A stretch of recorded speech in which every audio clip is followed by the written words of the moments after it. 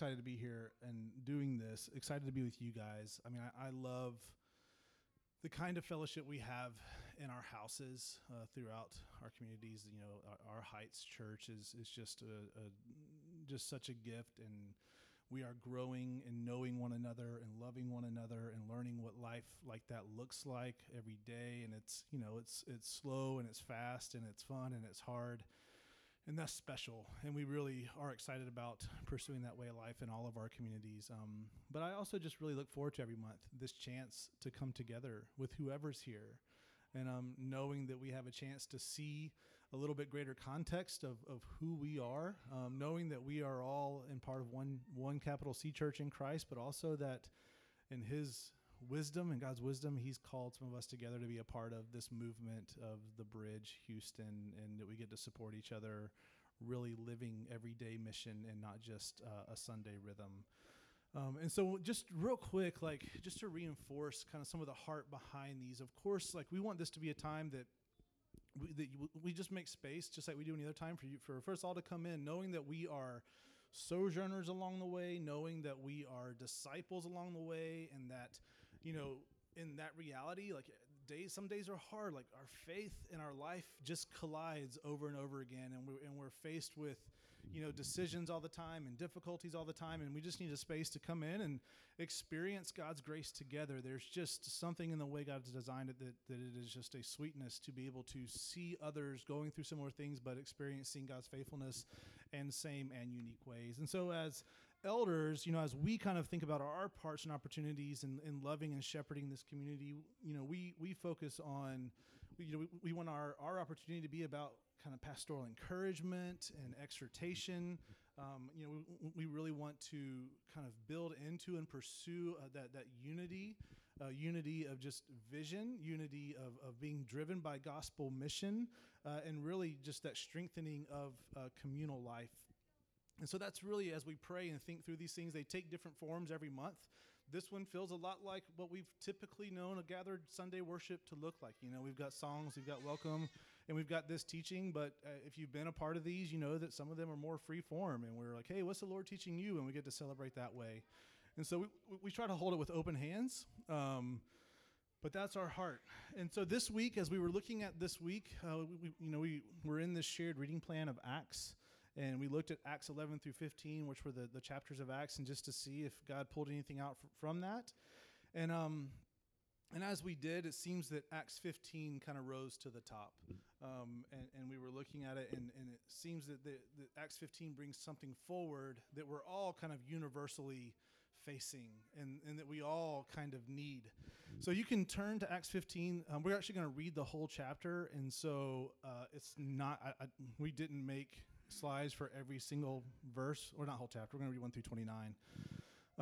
But yeah, if you have your Bibles with you or a phone and you've got a Bible app, Acts 15 is where we'll be.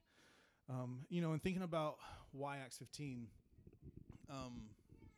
you know, I don't know about you guys, but we live in what seems to be a unique moment of cultural divisiveness.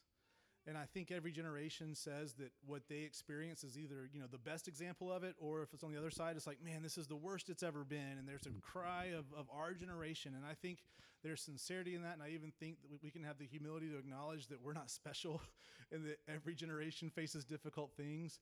But I don't know about you guys, but I mean, it is a precarious thing to state anything. That's how I feel. Like there's just such a chance of offense, and not just offense, but also dismissal. And I'm, you know, and it's not just my love of relationship, but also it's just that I love, like, I mean, you know, it's not fun to be cast out. And so it seems like the spaces of belonging without that risk of being ostracized or cast out, it seems like those spaces are getting smaller and smaller. And that the causes of the division are becoming even like more and more nuanced, more and more ambiguous, more and more mushy, and yet the lines seem to be harder and harder. And so there's just a lot of divisiveness around us. And unfortunately, the church is not exempt.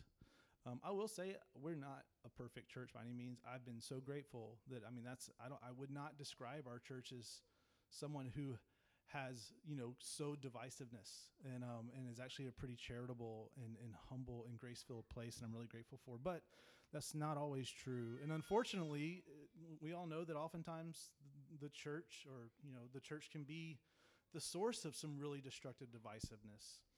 And that's really what's happening in Acts 15.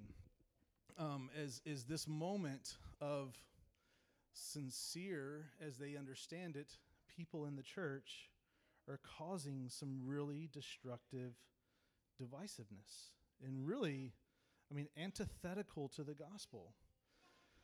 And so today, as we look at Acts 15, we're going to see that the gospel of Jesus explodes our categories and makes a way for us to not only belong to God's family and his kingdom and set personal salvation, which is really important, but also that we can belong to one another without fear and without force. And so just real quick, I want to say to all of you, and think about people in your life of where they fall, because we're being equipped for this to transform us as we go from here. If you desire that the church would be a place that any and all can encounter the transforming love and grace of Jesus, then listen well, because that's what's at the heart of this. Or if you or someone is just weary and lonely and feels like they've just been cast out left and right and doesn't feel that they are lovable, or maybe they feel that something from their past precludes them or eliminates them from the ability to be accepted and loved, then take heart, because the God of all comfort is inviting each one of us, inviting them, inviting you into this knownness, into redemption, into salvation, and into life together through the gospel of Jesus. So today, we're going to see this through three things. We're going to see one, first, as we think about how the gospel does this work, is that there's only one gospel. There's only one gospel. Two, that the gospel leads to freedom. Three, that the gospel leads to community. And four, that the gospel includes love and truth. Okay, so before I go any farther, let me pray. Lord, we just want to surrender this time to you. I want to surrender this time to you, God. I want to surrender my part in this time to you, God. Just guard me from performing. Guard me from trying to spice this up. And Lord, guard all of our hearts and minds, Lord, from the things that tend to lead us away from the realities of Jesus. Lord, wherever we are coming into this space, whether it's already having come to that place of trust and belief in Jesus as Savior, or whether it's the person, or whether we're coming in burden for someone in our life that doesn't know Jesus, or maybe we're here and we're still trying to understand all of this, God, I pray that we would just, with open hands, open hearts, open minds, just come to you right now, the God of all grace. And Lord, that you would be in our midst, that you would work in our understanding, transform our hearts, our minds, our wills, Lord, and knit us together, Lord, by the work of Jesus into something that honors you, looks like you, and points to you. In your name, amen. But before we start reading, just some quick background as we come up to chapter 15. If we looked in 13, 14, and so Paul and Barnabas have been doing gospel ministry, proclaiming Jesus, and they've been up out of the area of Jerusalem, up in Antioch in Syria, and they've been seeing this amazing response of salvation by the people of Antioch in Syria, these Gentiles, which Gentiles is the nations, it's anyone that's not of the people of Israel, and salvation came through Israel, kind of belonged to Israel in the mindset. But we see this amazing move that this in Antioch, people are coming to Christ and they're coming together, and Paul and Barnabas have seen such a work that they've decided to stay for a while to really build up this fledgling new church. So they're there and they're doing ministry, they're living life, they're joyous, they're seeing people built up, and then we come to Acts 15 and this happens. Acts chapter 15. But some men came down from Judea and were teaching the brothers, unless you are circumcised according to the custom of Moses, you cannot be saved. And after Paul and Barnabas had no small dissension and debate with them, Paul and Barnabas and some of the others were appointed to go up to Jerusalem to the apostles and the elders about this question. So, being sent on their way by the church, they passed through both Phoenicia and Samaria, describing in detail the conversion of Gentiles, and brought great joy to all the brothers. When they came to Jerusalem, they were welcomed by the church and the apostles and the elders, and they declared all that the God had done with them. But some believers who belonged to the party of the Pharisees rose up and said, "It is necessary to circumcise them, and to order them, and to keep the law of Moses." The apostles and the elders were gathered together to consider this matter.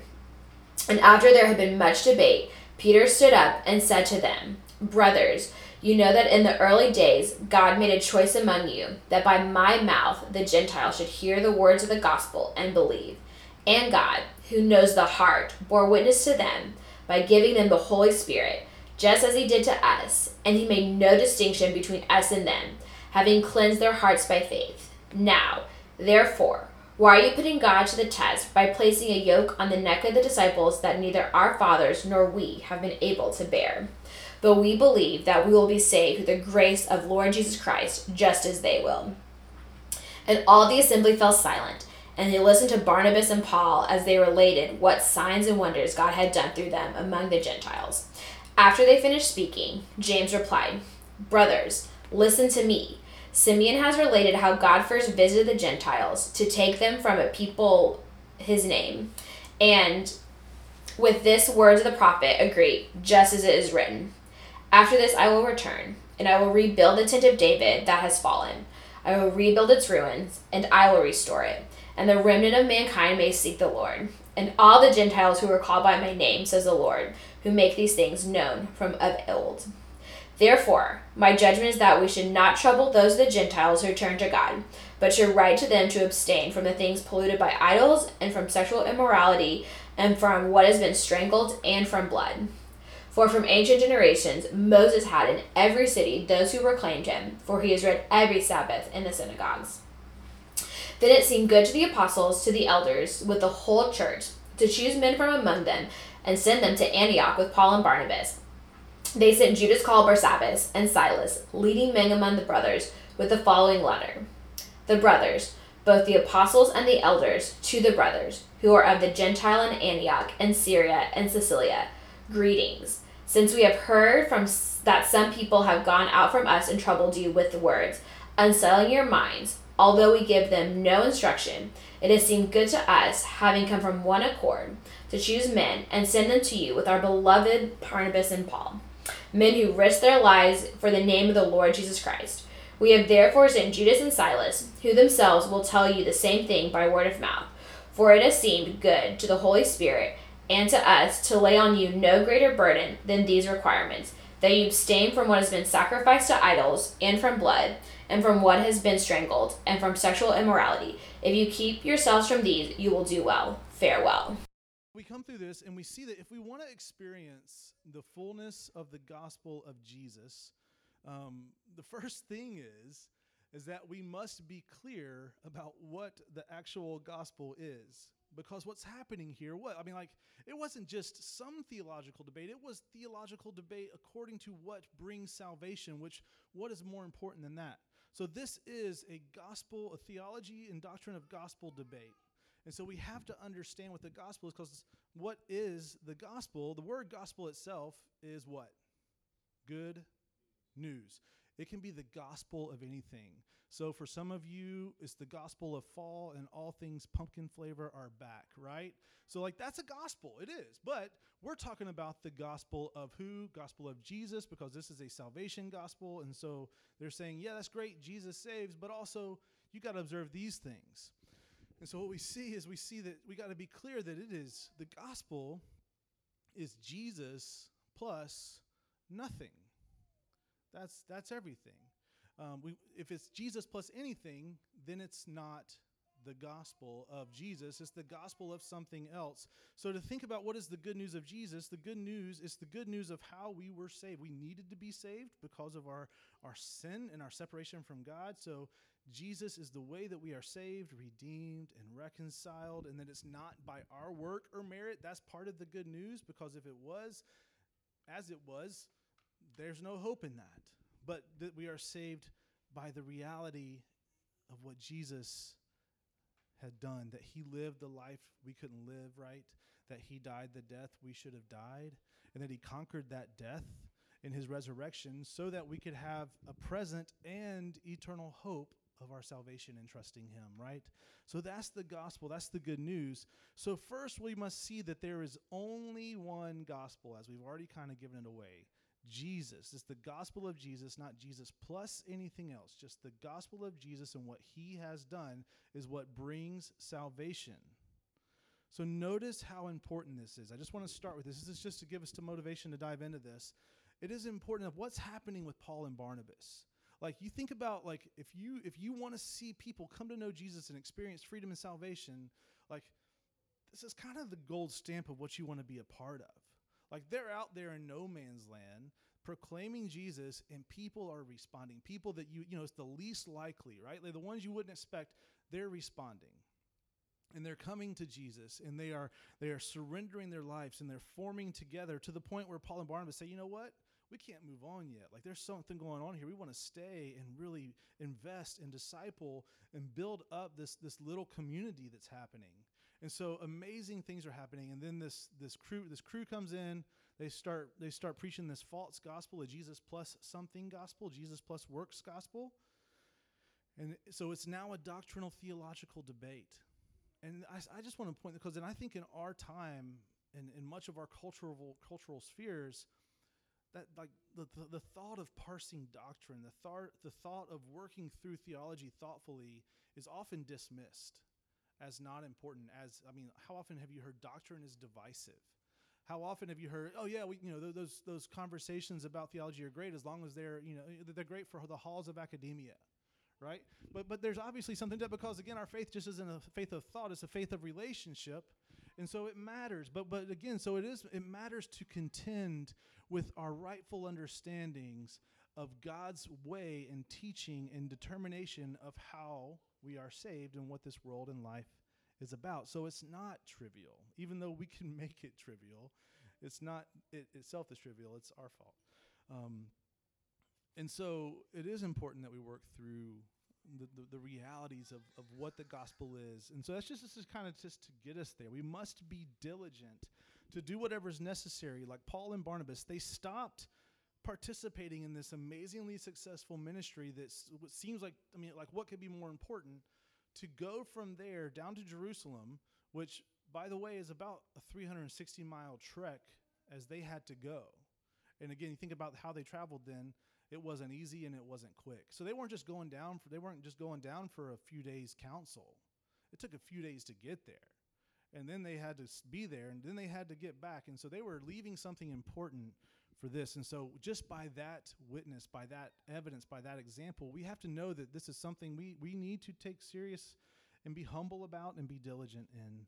And that we want to see that we're pursuing to hold what is true and not just what feels good or what's convenient or what's familiar or what we kind of have loyalties to.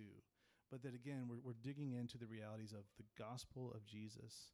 So in our faith, in our pursuit of faith, peace, and meaning, we cannot base our truth on our truth, right? Like that's what's happening. It must be rooted in something greater. And we're going to talk about that something greater in just a moment. I need to speed up. So when we see that there's only one gospel, we'll also see that the gospel leads to freedom. If we're indeed seeing that that there's only one gospel, the gospel of Jesus plus nothing else is where freedom is. And it's interesting, we're bound up in two different ways. We need freedom from two different things. One is just spiritually speaking, just the reality of our needing a savior, the spiritual realities of our life, that we are eternal beings. And without Jesus, we will experience eternal separation from our good, loving Creator God, who is holy and amazing, gracious and merciful. But without Jesus, we will remain enslaved. Ephesians 2, clear, we were slaves to our sin, dead in our sin, unable to revive ourselves, without any hope, and only in Jesus could we be saved. And so, again, we're bound up spiritually. We're also bound up culturally. We're slaves to the worldly definitions and priorities that are counter to the truth of the gospel. And we have to see this. Cultural norms are not always bad. Just to even see this, because this happens a few times throughout the epistles. We see it in 1 Corinthians 8. And the Jewish Christians were allowed to continue to observe cultural aspects of their heritage. And again, there was no separation of their ritual life and their secular life. It was all part of it. So they were parts of what they observed that were part of the Jewish law, as part of their faithful faith in Christ. So that was allowed, but they were, so cultural norms are not always bad, but they are when they become a source of righteousness. And so we do that all the time, and you can take it from something even not spiritual of like, who shows up, like at what point should you show up at a party, or a wedding, right? Does it start, if the wedding's at 2, do you get there at 2, or is it like, depending on culturally, like there's some people that's a suggestion. And we could look at that as like, oh, how disrespectful are they? Or how uptight are they? And so that cultural norm becomes a source of righteousness. And now you can apply that across the board spiritually as well. And so that's what's happening here. So just as we are bound up in these things spiritually and culturally, we are also delivered to freedom in both of these areas. Again, if we were dead in our sin without hope, it is Christ who redeems and saves. It is by grace through faith that we are saved, not by works, right? By faith alone and Christ alone is where, and by grace alone is where we will be saved. And so we can know that we need that spiritual liberation. And I just want to say, like, that's what's at stake here, really. Again, like, it is like the heart of this is like you are pushing people out from the opportunity to experience the saving reality of Jesus because of some cultural discord, right? I mean, it's why Jesus flipped over the tables in the temple, because that area of the temple was meant to be the place of welcoming in the outsider. It was a place that the outsider could come and worship, and yet they had made it a place of profit, a place where there was no room for that person to experience that. And so God's heart is for that. And so again, we see that he liberates us spiritually through the saving work of Jesus, and then culturally that he says, hey, come as you are. Come as you are to the throne of grace and experience salvation. And the problem is when we look at the gospel, which is a popular way of looking at the gospel, because it's the way that every other religion works, is that the gospel is just advice. And the gospel is not just advice. It is news, right? It is not just, hey, if you want blessedness, if you want goodness, if you want forgiveness, then here is the advice of how you should live. No. Yes, like in following Jesus, there is a way in which we should live, and we'll talk about that in a second. But this is the way of salvation. And so the news is, here is the way in which you are saved, and the way is Jesus and what he has done, not what you have done. And so when we look at the gospel as advice, we create these cultural righteousnesses, is that a word? These forms of cultural righteousness that end up trumping the actual grace and reality of the gospel of Jesus. So a cultural gospel will always add undue burden to entering into the saving rest of Jesus. I appreciate what Tim Keller said. He says the salvation we have in Jesus is meant to lift every burden as far as what burdens the soul. So in case that makes you nervous, if maybe you're like, well, man, is the gospel just all about you feeling good? Just about you living in your personal happy place with unicorns and rainbows? Like, what about holiness? Well, that's coming. So, as we live in the realities of the gospel of Jesus, we're led to freedom, both spiritually and culturally. And from that, we will see that the gospel leads to community. Why do I say that? Like, if you know me, you're like, Heath, this is your Kevin Bacon. Like, all things lead to community. And I'm like, well, maybe. But I think faithfully we can say, like, this is clearly on the minds of what's happening here in Acts 15. So why will we say the gospel leads to community? Because it reveals itself to be important, community itself. So if we look at verses 4, 22, and 28, we'll see this. So, we see these pictures of the importance of community. When they came to Jerusalem, they were welcomed by the church and the apostles and the elders. 22, then it seemed good to the apostles and the elders with the whole church. And then check this, 28, for it has seemed good to the Holy Spirit and to us to not, and that's the part I want to focus on. It has seemed good to the Holy Spirit and to us. That, as I've been camping in this, eventually it just kind of like smacked me in the face. Like, this is crazy.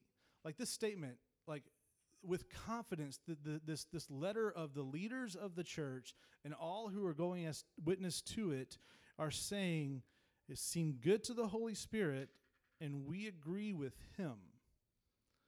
And I think I'm trying to figure out like what wonderfully perplexed me the most, and I think is the fact that there is such confidence to say the Holy Spirit led us to this, to the point where we can, without feeling arrogant, say, I agree with him.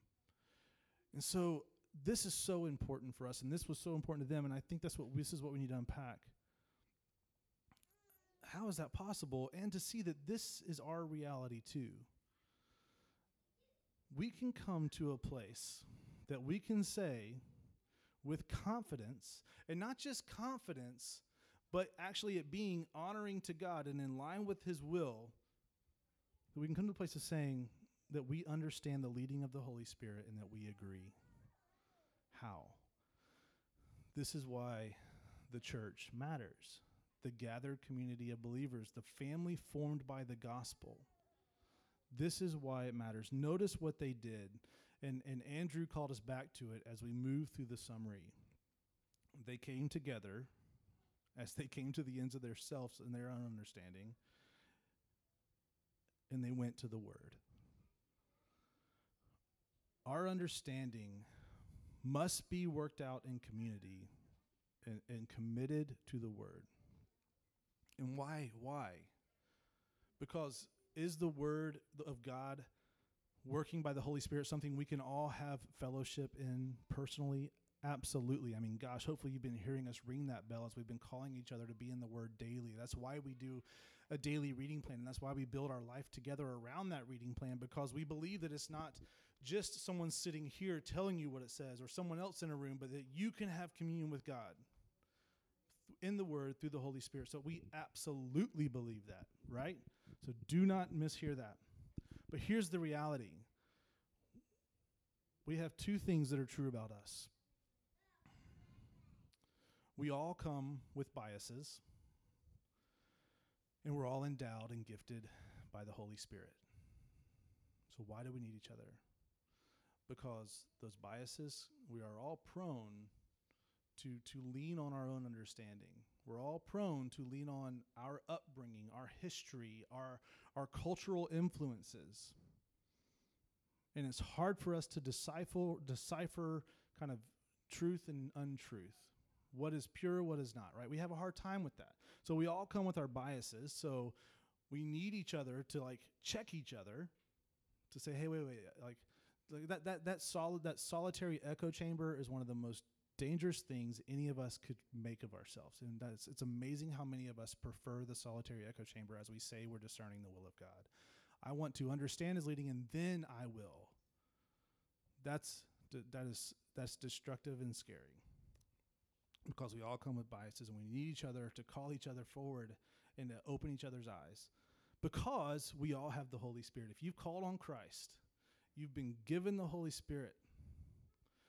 Holy Spirit pours the love of God in you, assuring you of your salvation, so you're not driven to something else that deters your motive. The Holy Spirit informs your will and transforms you and makes God's desires your desires in the ongoing daily work of becoming more like him.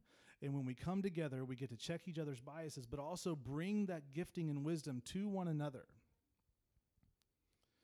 So our understanding, this reality, and now we see how we can actually experience this, that our understanding must be rooted in the Word, and the Holy Spirit works in concert with the Word and each other. So as we're seeking, I'm see if I can unpack this. I get a little abstract here, so if it doesn't make sense, raise hands, and we'll just do this communally, just like I'm talking about, okay? So as we come together, we're earnestly seeking and asking questions.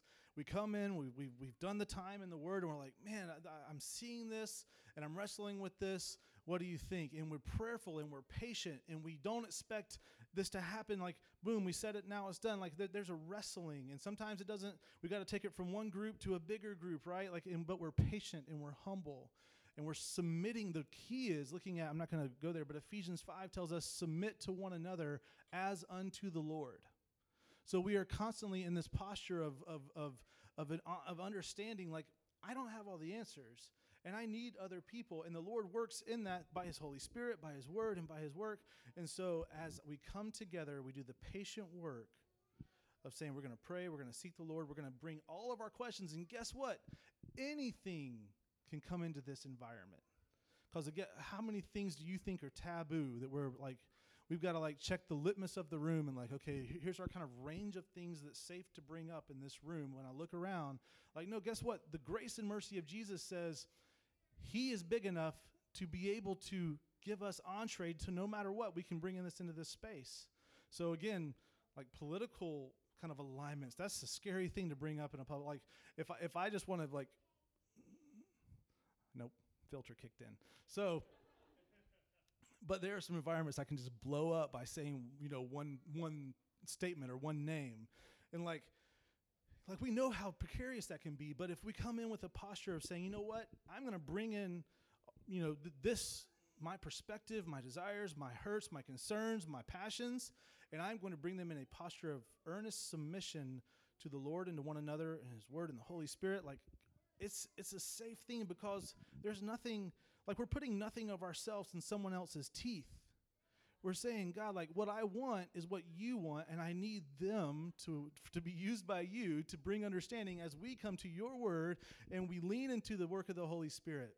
And so I hope I hope that makes sense, because when we do that, and that's what they did here in Acts 15, they can come to this point of saying, one last picture, like if it was just up to us to like discern the will of God, like who gets to be if there's no word, who gets to be the final say of who hears Jesus best, who hears the Holy Spirit best?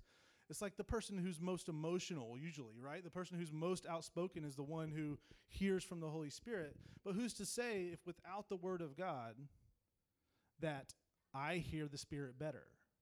Because again, in all of our sincerity, we cannot untwine ourselves. We're not dichotomies that don't touch. This is not Gnosticism where we have a material body and a spiritual reality. We are holistic. There's a word I can't find. It starts with int or something. But we are integrated. We are integrated in all that we are because God created us that way. And so it is as sincere as we may be saying the Holy Spirit is revealing this to me. If we're not submitting it to God's teaching of the word, then it's still hard to say it's not our authority we're coming in. And if we want to, with clear conscience and confidence and freedom, go into this world with each other, loving one another with patience and love, and living an amazing witness to the world that actually gives testimony to the realities of Jesus, this is the way. So again, you wonder why we don't just like kind of do some typical things, but we say, hey, let's live in the word. Let's try to do the best we can to live in relationship and not just, agendaed things, because this is how it happens. This is how we can discern the Holy Spirit and walk together with humility, love, and confidence. As we do this, it takes patience, humility, and grace. There must be those things. There must be space for ignorance without being shamed. There must be room for someone to have a passionate perspective, just as passionately and convinced as you are. And yet for both of you to say, let's bring this to the word together. And there has to be room for disagreement. You can't be so fragile that if someone to say, tell me more about that you're like, oh gosh, or insecure, like again, or insecurity, like there's no condemnation for those who are in Christ. And like, okay, so if you end up being proven wrong, and this is our motive and pathway, praise God. Did you want to be right otherwise?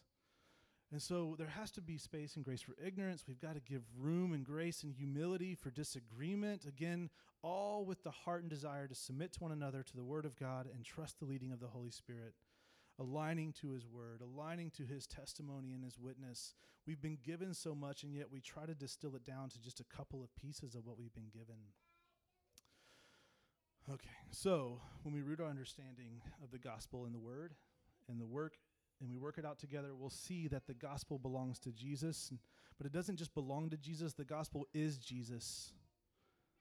Jesus is the gospel, and we'll see our lives be formed more and more into the life of Jesus. And that's what we want, because that's what we've been given. So I just want to encourage us. We must live to either lead others one step closer to Jesus or ask someone to help lead us one step closer to Jesus every day. Like, can we just settle into that posture? So as we have a right foundation of the gospel, we live in its freedom and enjoy the community of the gospel. The last thing we'll say is we must see that the gospel includes love and truth. We said, what about holiness? The gospel is not just about the perfect, happy place that you think is what you want, what makes you happy. This is where we're at. This is where we get to that. What did the letter say? What did they land on? So here we are. So it says in 28 and 29, for it seemed good to the Holy Spirit and to us to lay on you no greater burden than these requirements, that you abstain from what's been sacrificed to idols and from blood and from what has been strangled and from sexual morality. If you keep yourselves from these, you will do well. Farewell. So just trying to land the plane quickly on what's happening on this last point. The things that they are, they're released from all of the Levitical law and observances, from circumcision as a mark of salvation, because their salvation is marked in the scars of Jesus, in the blood of Jesus, right? So they're liberated, but they say, but we encourage you to continue to observe these things. And they have a few things that are all related to eating meats sacrificed and offered to idols. And then they have this one about sexual immorality. So what's happening? First, with the abstaining from food sacrificed to idols, we have to remember, or if you've never seen this, it's okay. We see elsewhere that Paul is clear that you're free to eat whatever meat you want. In 1 Corinthians 8, he addresses this same thing. And he says, hey, because idols aren't real and because Jesus has satisfied everything, like you can eat meat. It bears nothing on you. You can't, what Jesus has made holy cannot be defiled any longer.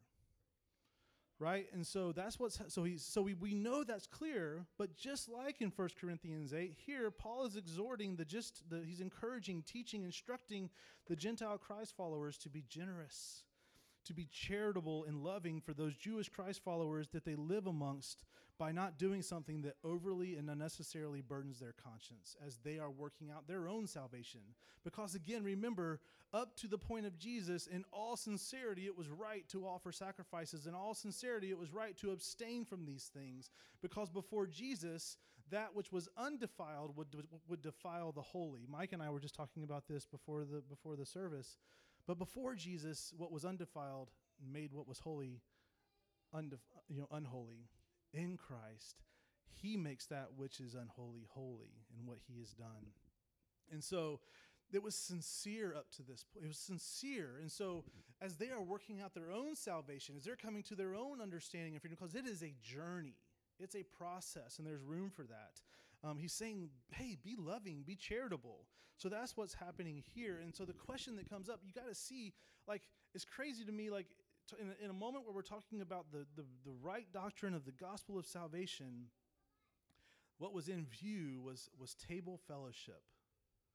What was it? Well, it was life together. As we work this out, we got to make room for each other. We don't want to unnecessarily corrupt the gospel. Well, we don't want to corrupt the gospel. We don't want to unnecessarily burden the conscience of each other as we give each other space to work out their salvation in fear and trembling, as it says in Philippians, I think.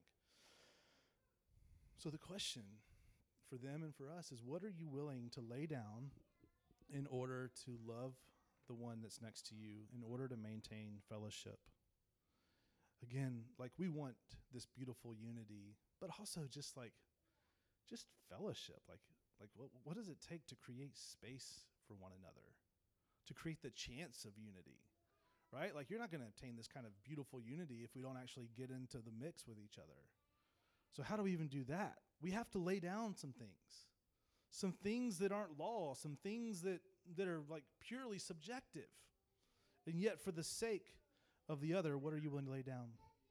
Are you willing to change things about your life in order to accommodate another in love? Things like your budget. Would you change the way you budget so you can have more room to help others? Or, I don't know, crazy, I'm trying to like brainstorm things. I was like, maybe it's like hard if you have more money to like be with people who have less. Like, are you willing to like change your palate to go eat at a place that they would feel more comfortable in? I don't know, right? But are you willing to change your budget? Are you willing to change your schedules? For some of us, our schedules are sacred. And like, are we willing to one, be interruptible, but then two, maybe even to budget time in our schedule just to have space for nothing so that we can be ready for anything? Are you willing to change your social life? And I think this is one that's probably easier for those who are married than those who are not. I'm trying to be honest and humble about it. Like, I wouldn't want to be presumptive. But I mean, I know like my social life is mostly. I mean, I guess it applies. Like my family's my social life, but sometimes we got to challenge ourselves. So like we got to make room for others. So again, are you willing to change your social life? Are you willing to change your parenting styles? And I say this like, we're a church with a lot of kids, and again, you can see real quickly like how hard it is to be around other families in intimate ways if they do things differently. And that's just something that we face. And I mean, during our kids' time, they brought up Matt and Lori Stevens, and as they were here, we were talking, and one of their first conflicts on the boat came over their parenting styles. If you know Matt and Lori, they are free-spirited. They just go with the flow. It's like, it's like, oh, the wind's blowing this way, Oh, okay, well, that's fun. They parent that way too, and they love giving Emily and Everett just a sense of adventure and discovery, and they just love to like watch them roam and discover, and it's beautiful. But on this boat with a few hundred other people and some other families where they're confined to just these tiny spaces, that parenting style caused conflict. They got confronted by a few families saying like, hey, when we're in the common areas, your kids being kind of wild and crazy, it's hard for us to maintain our kids, and it's hard, and the chaos is stressful. And you got to realize like there's hundreds of people, and most of them are from different cultures. And so what did Matt and Lori do? They could have said, how dare you tread on my parenting style? How dare you think that you can tell me how to parent my child? But out of love, they listened. And out of love, guess what they did? They changed the way they parented. When they're in the common spaces, they're more attentive to, not that they weren't attentive, they are more corralling to their kids. Not at all Matt and Lori's preference or style. And they look for ways to have that somewhere else. But out of love, they accommodated this community that they lived amongst.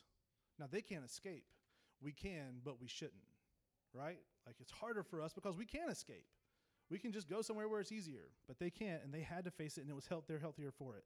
Okay, so those are simple things, but is there, and I already kind of gave this away, but is there room under the love and grace and mercy of Jesus for us to share significant differences together and yet share significant life together? And I say there is, because I don't say there is. The gospel of Jesus says there is. And everything we've talked about in this forum shows us the way to that. So the gospel is God's expression of his extravagant love. And that's where we should start as well. But then we come to this last thing, and it seems out of place. He says, abstain from sexual immorality, right? And so we have to see that God's first concern in his work in his son Jesus is that we would be redeemed, restored, and known and brought into his love. His greatest concern. And he did that through the work of Jesus, totally separate from any behavioral, moral change of our outward offerings. And it is in that faith, in that surrender, that we get brought into that, and from that moment, that cannot change. And God loved us before that. He loved us equally in that, and he will love us that way forever. There's nothing we can do to make him love us more or love us less. There's nothing that we did to make us more attractive or more acceptable to receive this. It was all by Jesus and his love and his mercy. But the gospel does call us to holiness. It calls us to this way of life because it gives us an identity. And so it's not just activity, it is identity. We're made holy in Christ, and we are to live into and out of this holiness given to us. So we see this kind of outlier thing, also abstain from sexual morality. This being addressed specifically is the wisdom of the Holy Spirit working through the church to shepherd a people from a specific cultural propensity and proclivity in this sin of sex. Because for the Gentile people, sex was just a prevalent part of their culture, both in a hedonistic way as well as a ritualistic way. Much of their temples, their worship was offered through sexual acts. And so, just as, guess what, this is happening with the Jews as well. Their propensity is legalism. So he's calling them beyond that. And now he's calling them beyond this. And so notice and see that God always lovingly meets us where we are, accepts us as we are in our confession of faith in Jesus, but will always lead us to what is best in his will and design. And we want to do everything we can to create that space for people to come into our midst and experience that same thing. So yes, we must invite each other to die to sin, to take off the old and put on the new, but we must do it in the same way God does, with love and patience and mercy and grace and consistency and sacrificial just offerings. We are not the Savior. We don't get to redeem anyone. We're not the sovereign. We don't get to control. And we're not the Holy Spirit who gets to tell people their decisions. We get to invite, walk alongside, and entrust everything into the hands of God, right? We plant seeds, we water, he causes to the growth. So in Christ, we belong. In Christ, you belong. You belong to God and to one another, and as we stand under the umbrella of his grace and mercy, we can do so with something that is beautiful and thriving. You need not hide any part of yourself. There is room to journey well and work out your salvation until the day of Christ Jesus. We seek with joy and with diligence to understand the gospel of Jesus, to enjoy and invite others into his freedom, and to pursue it as a community, holding out the truth of God and the love of God. Let me pray for us as Kurt comes. So Lord, I just want to surrender this time to you. God, we need you. We love you. We thank you for this word. I thank you for the time. And I just pray that you would make sense of it in our hearts, not just to an intellectual understanding, but of something that is transforming, and Lord, something that leads us to give witness to Jesus, Lord, in our midst into this world. We pray all this in his name. Amen.